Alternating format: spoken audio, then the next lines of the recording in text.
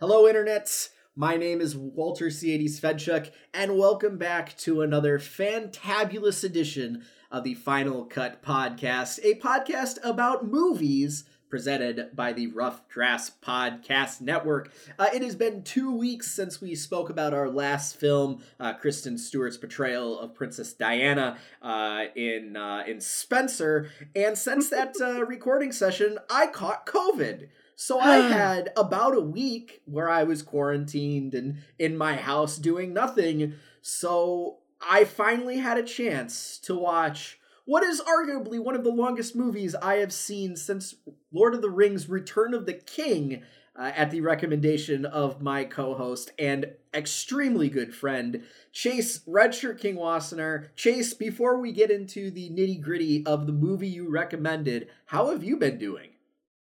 I don't have COVID, so I have that going for me. I'll take that as a win, to be sure. I am very glad that you have made a full recovery since then, but I am also very glad that we get a chance to talk about Drive My Car, which is a foreign language film. And I don't think, and please correct me if I'm wrong, I don't think you've watched a ton of those in your movie watching career. I can remember watching one foreign language movie off the top of my head, and it was a movie called Blue Samurai that my brother and former podcast guest Alex on the Hearthstone Nepotism, the podcast episodes. Yes. We watched it as part of, I want to say, like a sophomore class project for him, where they had to like compare and contrast two different movies about a certain time period, and they were presented with options, and one of them was The Last Samurai, starring Tom Cruise, and then this movie Blue Samurai. And off the top of my head, that is the only foreign language movie I think I have ever seen, and it was I remember it being a really good movie. But yeah, it's not something that's in my wheelhouse. It's not something that's in my repertoire. And when it was nominated for an Oscar, for Best Picture Oscar this year, it kind of was around our like list of things we should see. And you pushed it heavily enough on me that I said, all right, I'm sitting here doing nothing. I have 3 hours to kill and watch this movie. And I'm glad that I did. But Chase, what is your kind of foreign language film experience? Well, I've been watching a lot more of them over the last couple of years, and this is why it pays to have a roommate who used to work in production in the film industry, because he tends to go into the deeper dives than what I would typically go into, and it means that I've been exposed to a lot of different films and interesting films. And I think that Parasite was certainly a movie that, in the public consciousness, I think reframed how people approach foreign films, right? That was a Best Picture winner from a really talented Korean director, Korean cast. And I remember during their press tour, the quote that I am paraphrasing about not letting a barrier of 1-inch subtitles get in the way of experiencing art. And it's something that's stuck with me, and something that I've tried to keep in mind when I'm taking in a whole bunch of different things. You know, it's really interesting to see what some of these great directors and really talented actors are doing in these other places in the world, even if I'm not necessarily going to be able to sit down and watch a ton of Japanese films. I can watch this and see what Hamaguchi is doing, and some of these really talented acting performances that we got here. There's just, the world is so much bigger than just what is presented if you were to only pay attention to the things that get big theatrical releases stateside, you know? And I'm loving to exploring that more and more. Yeah, no, absolutely. And I think that the point of saying, like, why would you let, an inch subtitle ruin something for you, I think is very poignant. And I definitely, in the past, never would have approached a foreign language film unless I absolutely needed to for like a school project or something. But when you suggested this to me, just because I have, with the show, have wanted to be much more broad in what I've been watching, I thought about it, and I was like, listen, like, the few animes that I have watched, I watch in Japanese with the subtitles. I'm a subs not dubs kind of guy. I love Naruto Shippuden, and I watch it with the original voice acting, and it's like if I can get through that, like there's no excuse, like there is zero excuse for me not to be able to watch a foreign language film. And I think part of not having a lot of experience with it means that I don't know a lot about the director, the actors, the plot synopsis, pretty much anything going into this film. So Chase, right off the bat, starting at the beginning like we normally do, what were your expectations going into this, and kind of what were some of your first thoughts as you exited the movie? So going in, what I knew is that it was a Japanese film that was 3 hours long and got a Best Picture nod, which is something that the Academy doesn't do very often. The idea of foreign films being in Best Picture is not particularly common. They usually like to have them do their own separate thing. That's why we have a category for that. But so to get that attention and to get nominated for director and adapted screenplay, these are big nominations. And so I went in with the idea of like, okay, this is 3 hours long. This is going to be, more of a journey, more of a emotional kind of slow burn, but one that clearly resonated with a lot of the Academy voters and with the people who have seen this film who told me about it. And having seen it now, I totally understand why. These are some incredible acting performances. Hidetoshi, I'm going to try so hard to pronounce these names correctly, y'all. I'm sorry in advance. It's not going to go great, but I am going to try. As Yusuke, I think, did a great job. Toko Miura as Misaki did an incredible job. Across the board, you get these really engaging actors who do such an incredible job of showing the depth of the emotions that they are dealing with and taking the time to really talk through how they feel and how they're processing the world. It is really a philosophical exploration of so many things about art and relationships and how we connect to each other and how the things that we're afraid of and the things that we screw up on live with us and stay with us, and what that means to hold on to it. I think it's a film that does a really great job of exploring a lot of different things, and I'm really glad that I took the time to see it, because I never would have had it not gotten the Best Picture nod. Absolutely. And just in case you haven't watched this film, because I'm going to suggest, hey, definitely, like we normally do, go watch the film. We're probably going to spoil some stuff.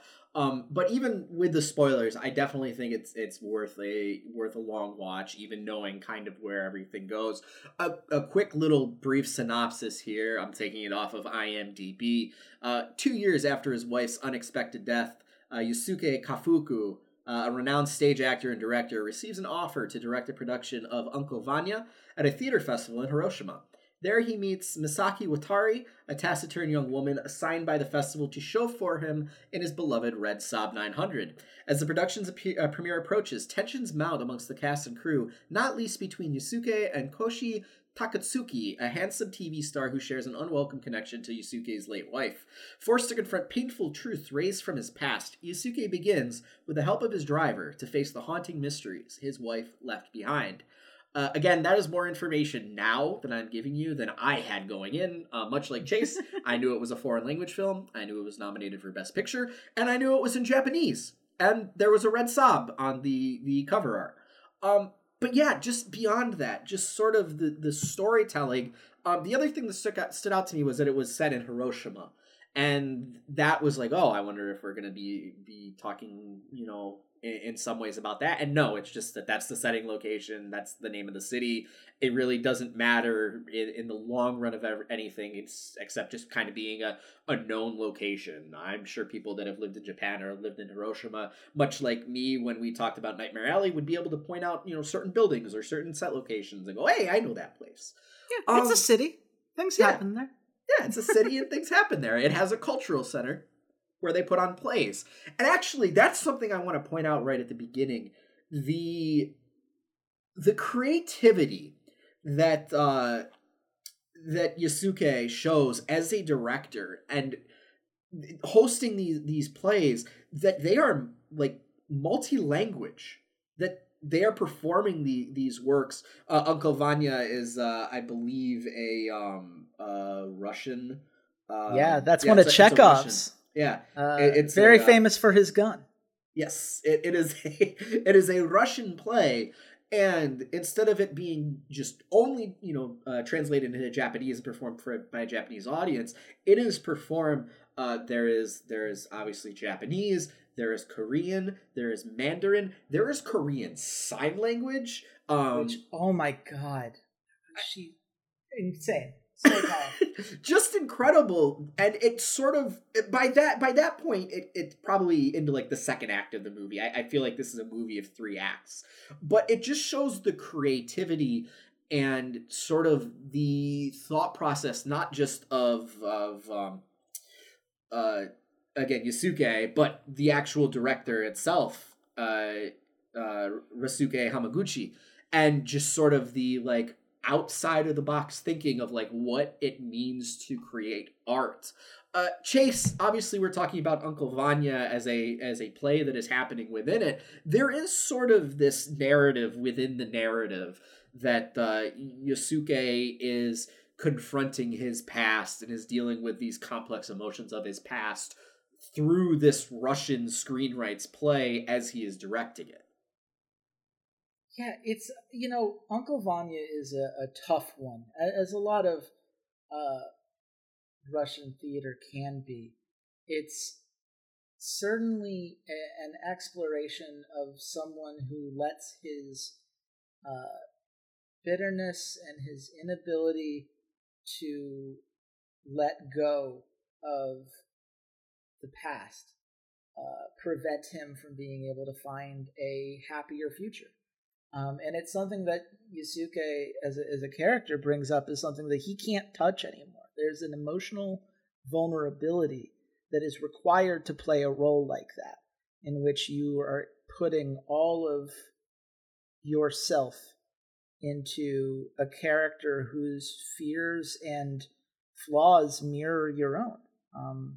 If you are the kind of like method actor, as they like to say it, I think that getting in that headspace when it's something with which you have such a strong negative reaction is hard. And having him step away and be directing it rather than participating in it gives him a chance to explore those feelings. And you see when he's casting it, right? He casts Koji, the man who slept with his wife at the beginning of the film, in that Uncle Vanya role, almost as if, like, I want you to experience what I have experienced. I want you to understand what it's like to be on my side of things. And so many of the casting bits really speak to these different elements of these characters.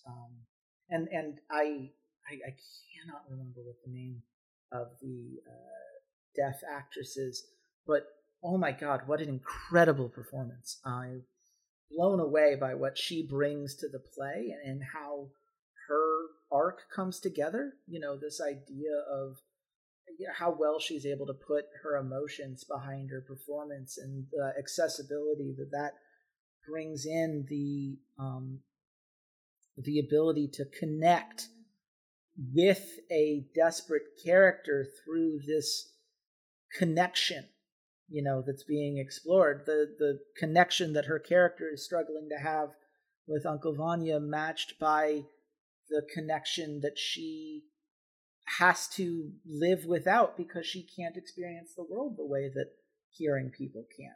It's all really cleverly put together. And when Yasuke inevitably takes the role of Vanya on at the end, it's this really passionate performance that shows that he has come to, if not a peace with what has happened with his role and how things went down, at least an acceptance of it, and an ability to embrace that part of himself, even if it hurts.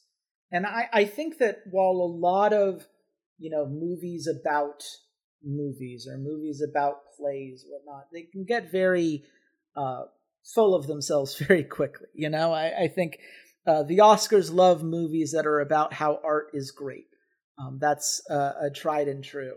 But this is not just art is good. It's about how art makes you vulnerable and how art can be used as a way to explore all of these deeper issues and connect all of these things together.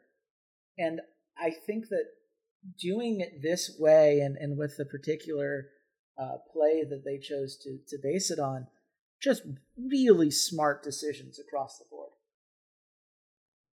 Yes, I think the discussion that Yusuke has with Koji when he talks about why he's not taking the role of Vanya when they're in the bar the first time, and it is very clear that he is basically telling the younger actor, you need to experience this, and in general he tells all of the actors that are performing underneath them they need to experience. When Lee Yoon, who is the Korean Sign Language performer, and the other actor, the other actress, when they are practicing this scene from Uncle Vanya, and they have this moment, and Yusuke has moved the performance outside because it's so beautiful, but also because he is trying to let the Misaki, who is the chauffeur, experience the rehearsal as she asked for earlier, but she didn't want to intrude, and she's tried to stay very separate from everything. They have this moment acting out the scene and the performance, and the actress Park Yu Rim, just all of the signing that she does. You would think that it would lack some kind of emotion, but she is almost one of the most emotional portraying actors in the entire film.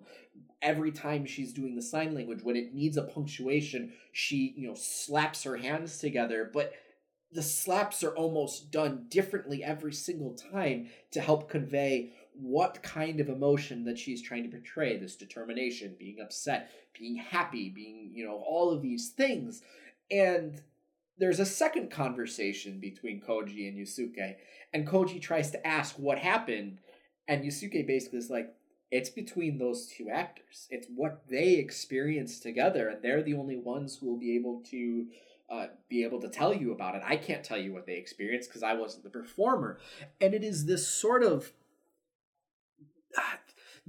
living in the character's skin that draws you into the movie completely, and you are captivated by everything that's going on. Even prior to this, like I said, this is a film in 3 acts. Opening credits don't hit until the 41st minute, which I didn't even realize I had watched the movie that long, and all of a sudden opening credits happened. I was like, whoa, was this supposed to be a TV show first? And this is like the end of the first episode? But just across the board, the performers here have you so invested, not only in their performance in the movie itself, but then even deeper into the performance of this play, Uncle Vanya. And even when Yusuke is acting a little bit earlier in that first part of the film, and they're performing Waiting for Godot, it is captivating, and I almost wanted to watch the full performance of Waiting for Godot or Waiting for Uncle Vanya to just see what these actors could portray and to see how deep down the rabbit hole I could get pulled. And there is an emotional evolution that happens over the entire course of the movie. And there's layers. There's layers to all of these complex relationships, not between each other, but between Yusuke and his dead wife Oto, and between Misaki and her dead mother, which is kind of her emotional arc that parallels Yusuke. And as they get to know each other, they sort of, they give little pieces of the story. And then as you get to know someone, you're willing to give more details. And at first, while I was watching it, sometimes it felt almost like and this sounds negative because I know this isn't supposed, this isn't the portrayal, but it almost comes across as one-upsmanship of like, oh, you think your life is so bad? Well, here's this little detail I forgot to add in earlier, and oh, here's this little detail I forgot to add in earlier. But that sort of emotional structure and that evolution, it's insanely well done, and I can't think of another movie that I've watched recently that does that. It seems like American cinema is a little bit more straightforward with kind of the emotional connections that they want you to build. Well, I think so much of this, right, is the way that we learn to let our guard down, right? The way that these characters who have to really tear themselves down and go back to the basics, which is something that's emphasized in the play as well, right? When they're just starting, it's just about the words. Take out the emotion. Don't put anything onto it yet until you truly understand these basics. And the relationship between Yusuke and Misaki is very similar in that regard. It's this idea of starting from this base level of building an understanding with each other. Her showing an interest in the play and in him, and in the woman who does the voice recordings that he is constantly responding back to, and the way that bounces off, and that leads to these little moments that they reveal to each other. And yeah, I think that in a lot of cinema, and certainly American cinema, I think would qualify for this, there would be a tendency to be like, well, now's the time to get this off of our character's chest, right? Because then it's there, and you can build the plot off of that. Like, now it's about finding a resolution to this thing and overcoming that angle. And this film is not that. This film is about living in that hurt. It's about coming to terms with how you process things and how you let other people in on something that feels so personal and so raw and that no one else would understand, Because especially, you look at Yusuke, and I think this is one of the things that really made me realize how much I love this film.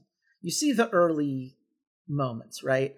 And it's him getting cheated on, and he just goes back to work like nothing happened, and he doesn't say anything. And you're thinking to yourself, like, man, you should really say something. How, this is your moment. You should stand up for yourself. Like, you deserve better than this, buddy. And then by the end of the film, he's talking about how, yeah, I should have stood up for myself. I was so afraid of facing this and making it real by acknowledging it with her that I didn't have that conversation, and I never will now. And what it means will never get resolved because she's not here anymore. And I'm thinking to myself at that point, like, well, that's not fair to yourself, man. You were doing your best, right? It's such a difficult thing to do, and you couldn't have known that she was going to have a brain hemorrhage. And I realized that I was arguing against myself from the first part of the film.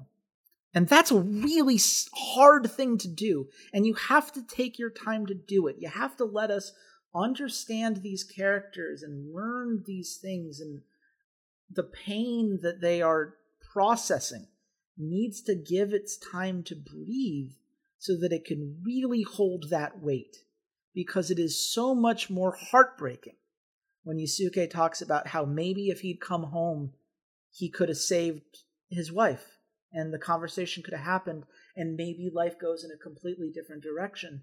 It's so much harder and it hits so much better because we took a couple hours of realizing just how hard it is for him to talk about it at all, and just how much he has built his life around insulating himself from something that is understandably incredibly painful, and something that outside of Misaki probably didn't feel like he can talk to anyone to, both because, patriarchal cultures are kind of dumb in terms of men talking about their feelings, but also because anyone who would talk to him about it would probably say, well, it's not your fault, or the exact opposite, and neither one of those would be helpful for the thing that he's feeling, the only thing that he can really resonate with and have that sense of, if not closure, acceptance to, is with someone who made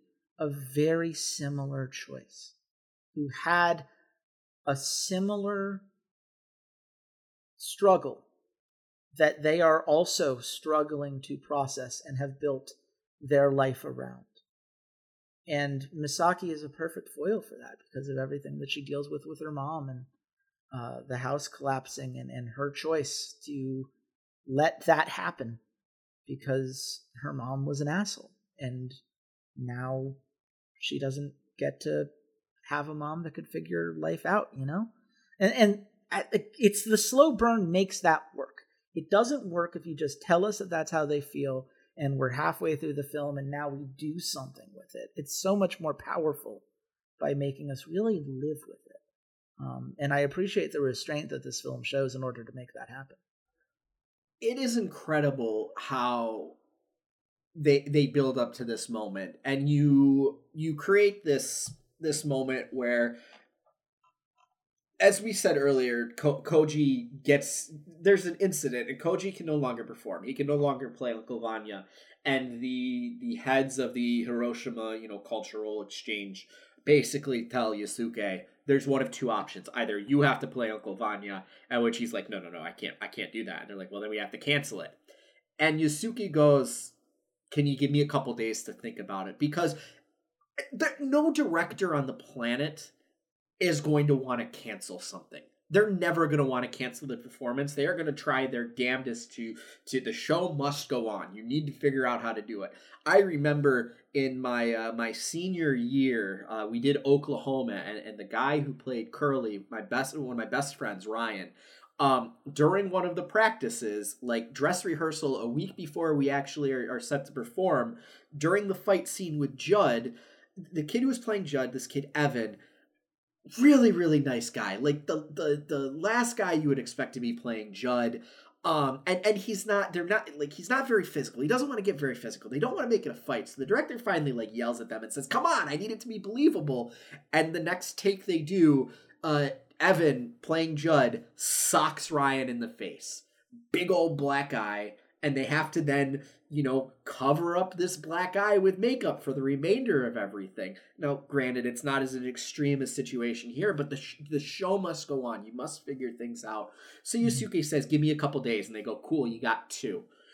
And then Ryusuke does something very, very brilliant here. That him and Haruki and Takamasa, the writing staff does something extremely interesting here.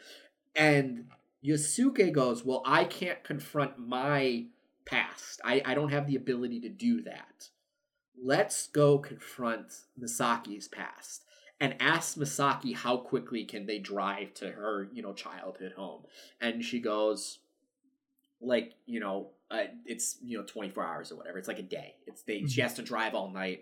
And Yusuke says, well, hey, we can rotate, we can do shifts. And she's like, nope, that's not allowed. Because per the contract he has with the cultural exchange, he's not allowed to drive. But Koji, ignore that. He's not allowed to drive. So she drives the entire way. And at the site of her childhood home that has been destroyed by this landslide that, killed her mother, they have this conversation and they have this confrontation with each other's past. In the location of Misaki's house, Yusuke is also able to confront his past and confront his emotions. And they have this back and forth, and there's long soliloquies by both of them, long paragraphs long of dialogue. And Yusuke finally gets to this point and goes, those who survive keep thinking about the dead. In one way or another, that will continue. You and I must keep living like that. We must keep on living. It'll be okay. I'm sure we'll be okay. And that's sort of this emotional crescendo for him, that he finally accepts that no matter what, because I know we say, if he had been home and had been able to help her, they would have had that conversation. I mean, I've never been in this situation before, but if my significant other just had a brain hemorrhage and is in the hospital, I'm probably going to completely forget about that conversation. And if she ever brings it up, I'm going to just be like, no, like, worry about getting better. We can always have this conversation later. Like, that's probably the last thing that's going to be on my mind at this point. So there's no guarantee that that conversation ever would have happened. There's no guarantee he ever would have had the emotional closure that he thinks that he may have had in that moment. And this isn't Everything Everywhere All at Once. This isn't Spider-Man, No Way Home. This isn't Doctor Strange. There's no multiverse here. There is one existence. And you don't get to reload. You don't get to go back. You don't get to change things. You can wish that. You can wish that with every fiber of your being. You can want that so badly.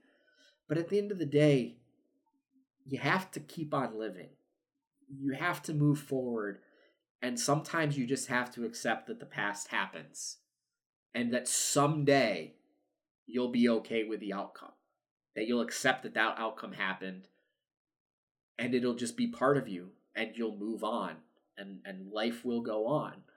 And I think it's incredibly well done and just incredibly interesting that having these parallel characters, both suffering for things that they've done in their past, both leading to the deaths of loved ones, people very, very close to them, and they get to have this hug, and they both sort of get to exhale all of this pressure and all of this weight in the snow on a random hillside in northern Japan. I think that's just so incredibly well done and just was a very emotionally resonant movie moment. And then Yusuke gets to go out and he plays Uncle Vanya, and it's just amazing. And we get this continuation sort of the same thing of, everything will be okay one day. When we die, Park Yu-rim, again, the Korean Sign Language, having this soliloquy in Uncle Vanya, basically, again, kind of keeping the similar theme of like, everybody knows we suffer now, but at the end of the day, it'll be okay. When we're dead, when we're in heaven, everyone will judge that we had a hard life and now we deserve a rest and we deserve to be allowed to move on. It is just so well done, and it tugs at the heartstrings. And you're right, that 2 hours prior to it, of all that buildup, all of this backstory, all of this emotional weight that is being dropped as you learn every new fact, and then you finally get to breathe and feel all of it sort of fall off your shoulders and have kind of that same emotional exhale that both Yusuke and Misaki have.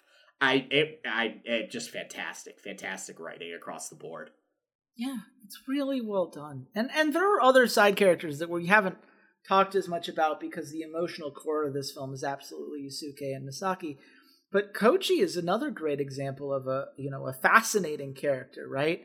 Yusuke kind of can see a younger version of himself to a certain extent. Obviously, he is the man that his wife was cheating on him with at the end there, so there is a very immediate connection between him, and there's this idea of like keeping him around means that he's maintaining some connection to her, right? But obviously that was never going to end in a healthy place because you can't heal from the same place that caused you the pain. And so it's just so perfectly done the way that they have Koji as someone whose recklessness and inability to maintain his composure and professionalism, the thing that has allowed Yusuke to power through and build a career and become what he is, Koji never gets that. And as a result, he goes after a photographer who's being an asshole and taking a whole bunch of pictures after having been told not to, beats the guy up, and ends up killing him as the photographer dies from injuries. And as a result, he gets arrested and puts this whole drama that we talk about of him having to determine what to do next. And it's a fascinating character to play off of, right? This idea of someone who gives you this connection, who could fill in the blanks on this story that his wife had been hung up on, a story that always seemed to come to her after sex. And by recognizing that the story only finished after that hookup, it helps him recognize, hey, it probably had nothing to do with me. There's clearly something that she connects sex with that allows her to be creative, and that's what her career is all about. And it, like that, such a smart idea, one that I personally struggle with. Like it's a tough thing to wrap your head around to a certain extent, but one that is very real, and one that I think it lands so much harder because Koji as a side character fills these multiple different roles. Every character fills these multiple different roles to the overall narrative and to the spirit of why we are here, the metaphors that drive this film. And I just think you could go down the list. Almost every character in this that's given any amount of meaningful screen time has something to offer these characters that they could not find anywhere else. And so it's one of those things. Is it a 3-hour film? Absolutely it is. And for some people that is going to be a deterrent, and I get it, but I promise you, it does not feel like 3 hours because everything serves a purpose. There is no bloat with this film, which most 3-hour films there is. Here, it all adds up to the total. And I think removing any of it would make the film lesser for it. So it really, I mean, as you said, it's a testament to the writing staff, just how clever they are at this on so many different levels. I completely agree that this does not feel like a 3-hour long movie. This is not a slog in the way that like the Peter Jackson Hobbit films, the last two especially, get. There is, I keep going back to this, this thing from the House of Gucci and from other films. Like, there's no wasted space, and I did think going to this, it being Japanese, I sort of expected a certain kind of artistry from the cinematography itself, and this is a gorgeously shot movie. Nothing feels out of place. Everything flows just so perfectly well. Like I said, I didn't even notice that I'd been watching the movie for almost 45 minutes when the opening credits rolled. It all rolls into each other, and every part makes sense, and the acting is gorgeous and emotional, and it sucks you in, and you are completely invested into everything that's going on. And like Chase said, the side characters, obviously, Lee Yoon, the Korean sign language, and I know I'm like hung up on this, but it's so just like, it blows my goddamn mind that not only were they like, hey, this is like one of the quirks of this guy as a director and doing Uncle Vanya, but like she does Korean sign language throughout the entire film, and it's blowing my mind watching a movie that has sign language and it's part of the plot, and it just makes sense. But then the sort of hidden aspect of one of the festival organizers is Kon Yun-soo, which is Lee Yoon's husband, and there's this like reveal kind of in the middle that he's like, I need to like admit that I've been lying to you about something, and introduce them, oh yes, she's my wife. I didn't want you to judge her based on her being my wife.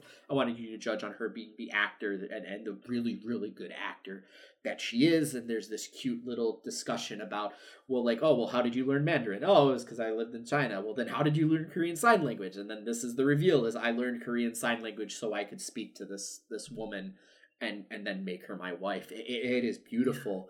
It is gorgeous. And Park Yu-rim, the actress who plays Lee Yoona, deserves so much credit. I wish she'd gotten the Best Supporting Actress role. I think she would have deserved it easily.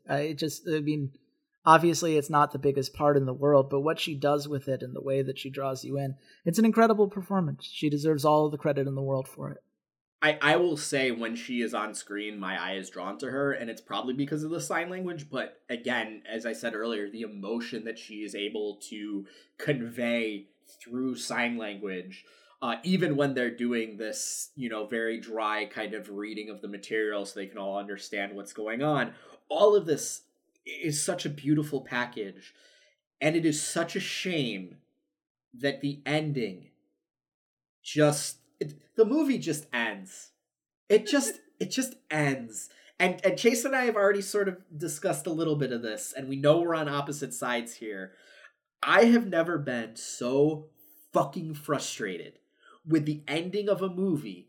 And I think it's just particularly because from the first moment for 2 hours and 45 minutes, I have been completely sucked into this, completely emotionally invested. I am waiting for this just beautiful payoff to end. And then it ends with Misaki in a convenience store in COVID wearing a mask, walking out, and there's the red sob, and there's no Yusuke, and there's a dog, and then she just drives away. And I sat there for 20 minutes after while the end credits were rolling going, what the fuck? What the fuck? What do you mean that's the end? What the fuck are you talking about? Oh man, I love the ending. And I'll tell you why. I understand the desire for closure. I hope you would tell me what I missed here. Well, here's the thing, Walter. Do any of us ever truly get perfect closure on any story of our lives, or do we carry the little things with us from the people that we've met in our different paths along the way? Because that's what it is. At the end of the day, she has Yusuke's car, and she has a dog, and she's living her life, and she has to continue. And it's just a life that she has to continue to live. And that's what we're all doing here, you know? We don't get a perfect storybook ending. She continues to be a driver. She continues to live a life. And I think that, like, putting it in the present day, certainly an interesting choice with the COVID mask, but it is just a reminder of, you know, we survive and we keep going despite our trauma, despite the things that we have faced. And it doesn't give us a storybook ending most of the time, this whole life thing, but we do take some things with us, and they can put a smile on our face, and we can drive off in the distance and know that there was somebody out there who made an impact on us, that got carried with us, whatever comes next. And I don't think that there's any ending beyond, like the real ending of this film is the Uncle Vanya moment, where it's the final monologue where you're gonna be able to rest. And the present day is more of just, you know, a postscript, you know, an epilogue reminding us that the story continues, because none of it is done just because the play is over, because it's not. Life isn't a play. It doesn't have a clear ending. You keep going. So I don't know. I completely disregard your premise.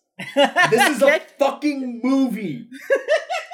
You're absolutely correct. I don't need that scene at the end with her in the convenience store. It should have ended with fucking Park Yu-rim doing her sign language, because that is the most mind-boggling thing in this entire movie.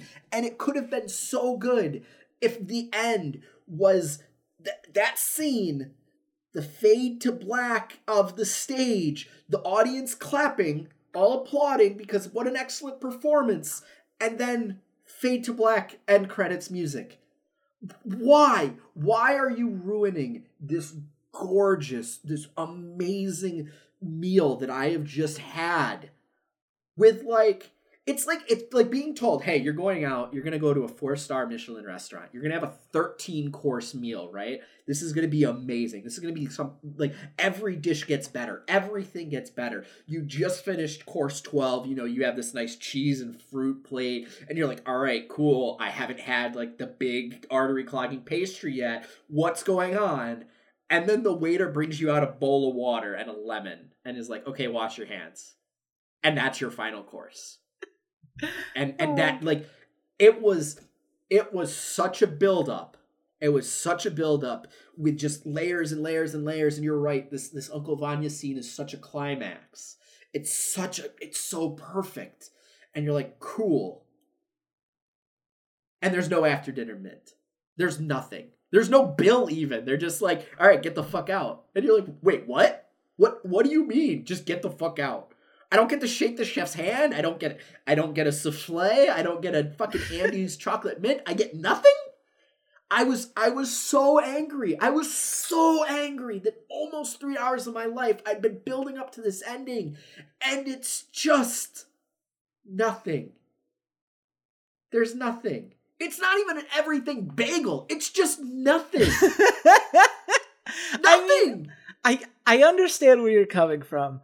I would argue that anything that tried to provide an emotionally clean ending to the film would feel wrong for a film that is all about the messiness of emotions, the journey that we are constantly on. We haven't even talked about the fact that the car, very much like the vehicle for most of these plot developments, and then the aspect of driving and agency and whatever else, like it all ties in very well.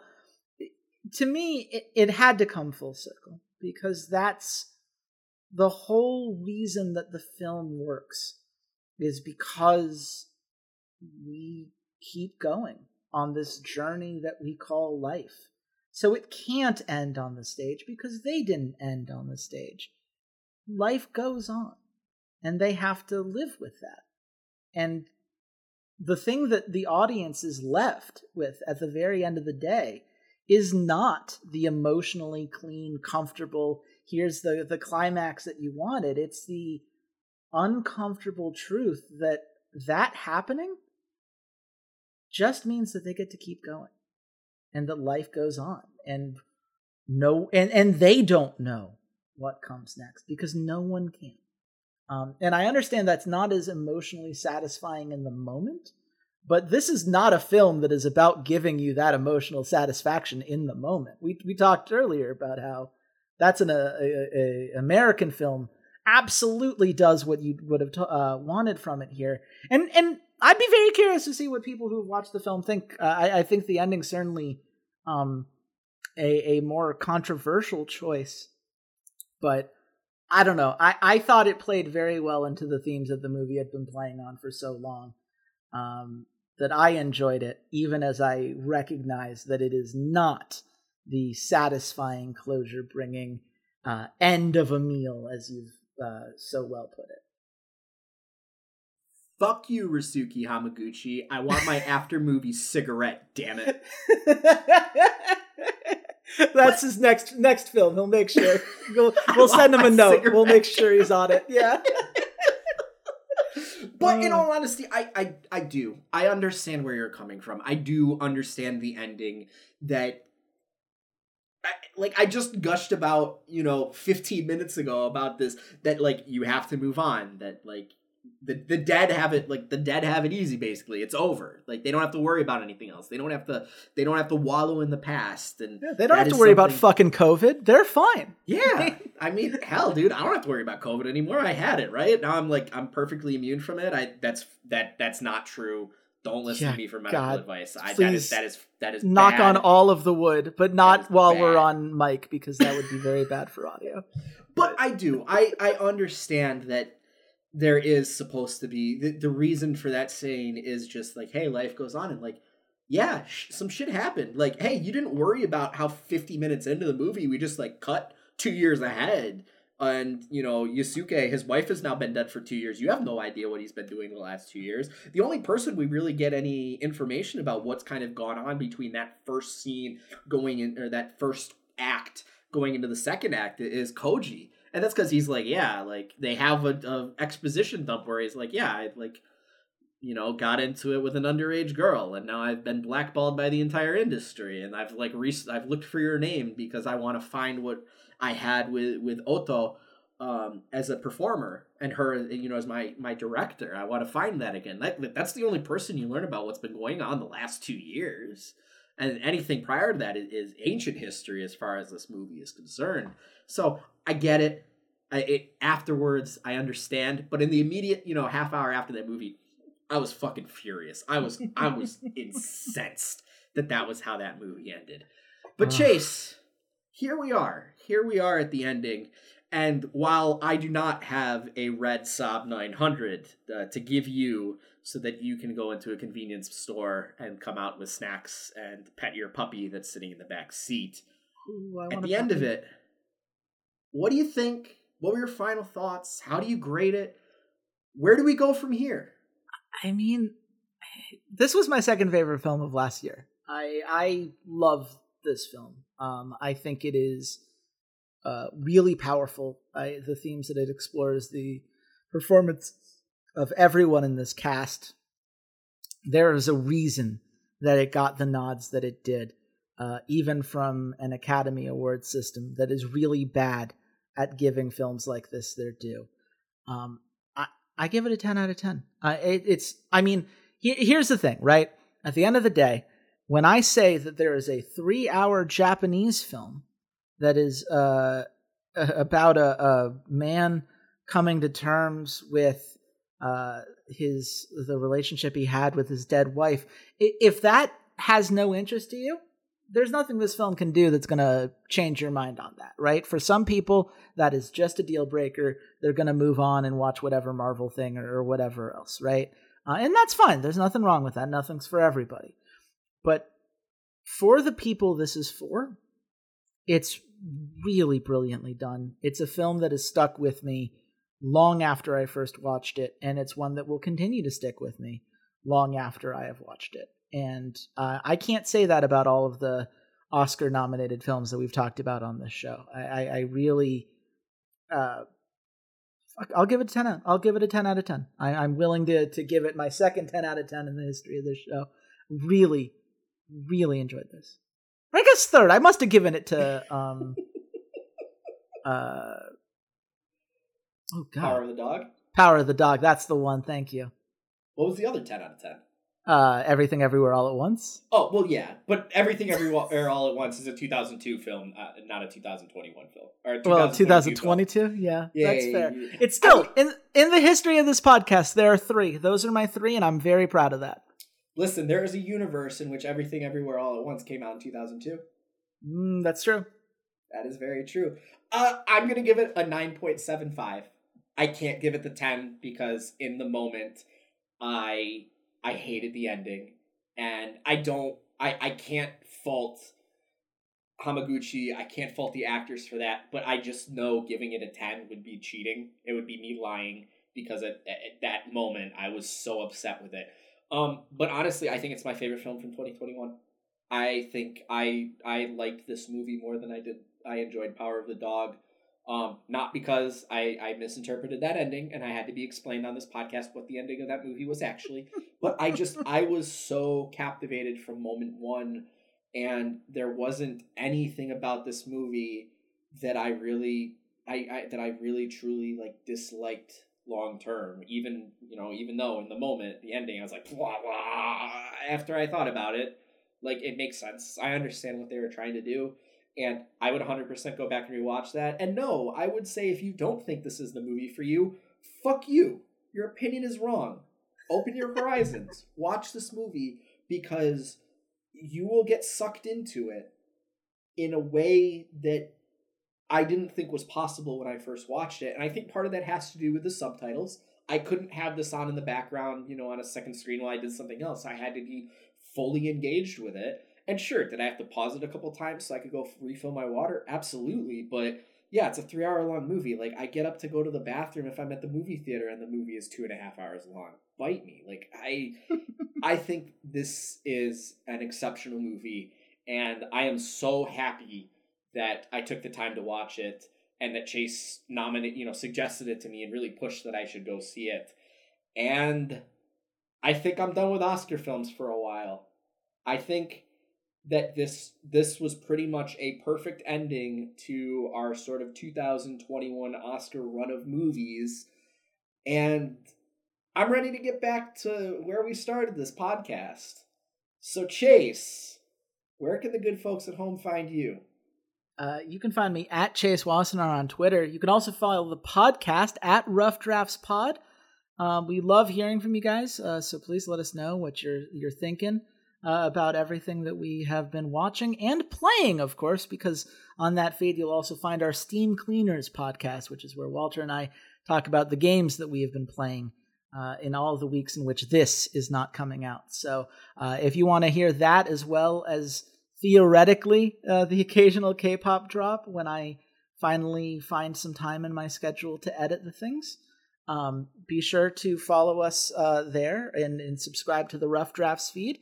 Otherwise, keep it here for the Final Cut feed. We'll have a new one every 2 weeks, and We have some plenty of fun movies coming ahead as well. Oh, we got some fucking bangers coming. Trust me. We got some... Chase has already told me what the next 2 movies are. And spoiler alert, you guys can find me at C80s_LOL. Please tell me how I'm wrong to hate the ending of this movie. Tell me what your favorite dessert is. What would you want at the end of a 13-course fancy, Michelin 4-star restaurant? I'd love to talk about food. I'll keep the food thing for the beginning of the gaming episode, the Steam Cleaners episode we're about to record. So go listen to that episode, which I think is the one that came out a week before this, to hear my take on some food, because I finally got to use my new grill. But in 2 weeks, come back, because I gave Chase an ultimatum. He had to choose one of 2 superhero movies to watch. It was Spider-Man No Way Home and The Batman. Which one do you think he chose? And which one are we going to talk about next week? Well, in 2 weeks. Until then, goodbye, Internet.